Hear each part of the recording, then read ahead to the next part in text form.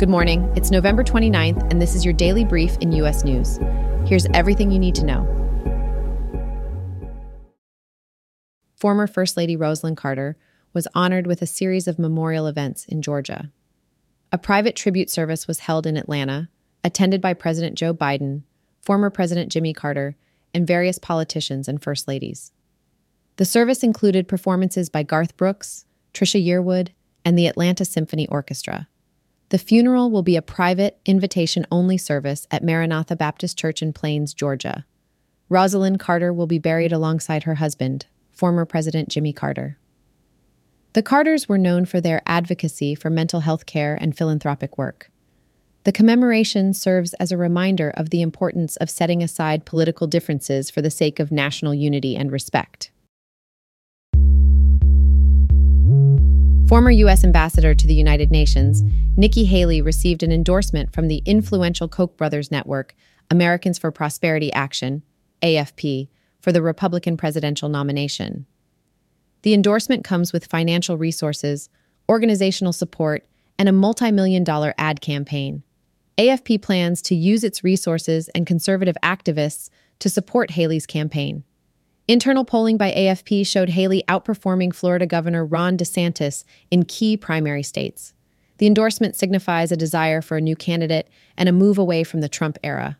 Haley is positioning herself as a candidate appealing to both Trump supporters and never-Trump Republicans. The Koch network is confident in Haley's ability to beat both Trump and Biden. This endorsement provides Haley with a boost in momentum and financial support as she prepares for the upcoming caucuses and primary elections. Republican Congressman George Santos from New York is potentially facing expulsion from the House of Representatives due to alleged violations of federal crimes. The allegations include filing false campaign finance statements and using campaign funds for personal expenses. Democratic Rep. Robert Garcia is leading the effort for a vote on Santos's expulsion, which requires the support of 2/3 of House members. Santos has engaged in a public Twitter rant, possibly using his expulsion as a strategy to gain relevance within his party. The report also revealed additional uncharged and unlawful conduct by Santos, referred to the Justice Department for further investigation. Santos has pleaded not guilty to the federal charges including fraud, misusing campaign funds, and lying about his personal finances.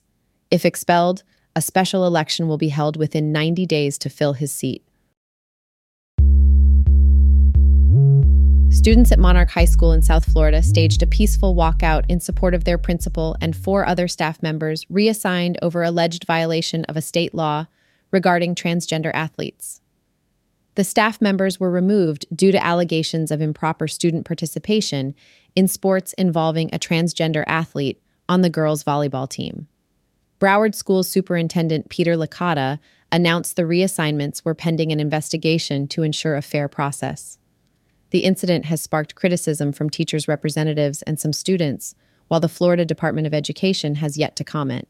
The reassignments were prompted by a transgender female athlete playing volleyball at the school, violating the Fairness in Women's Sports Act. Florida education officials expect serious consequences for the employees accused of violating state law. The investigation will determine if the reassigned staffers were aware of the violation, and new processes will be implemented to ensure compliance with state law.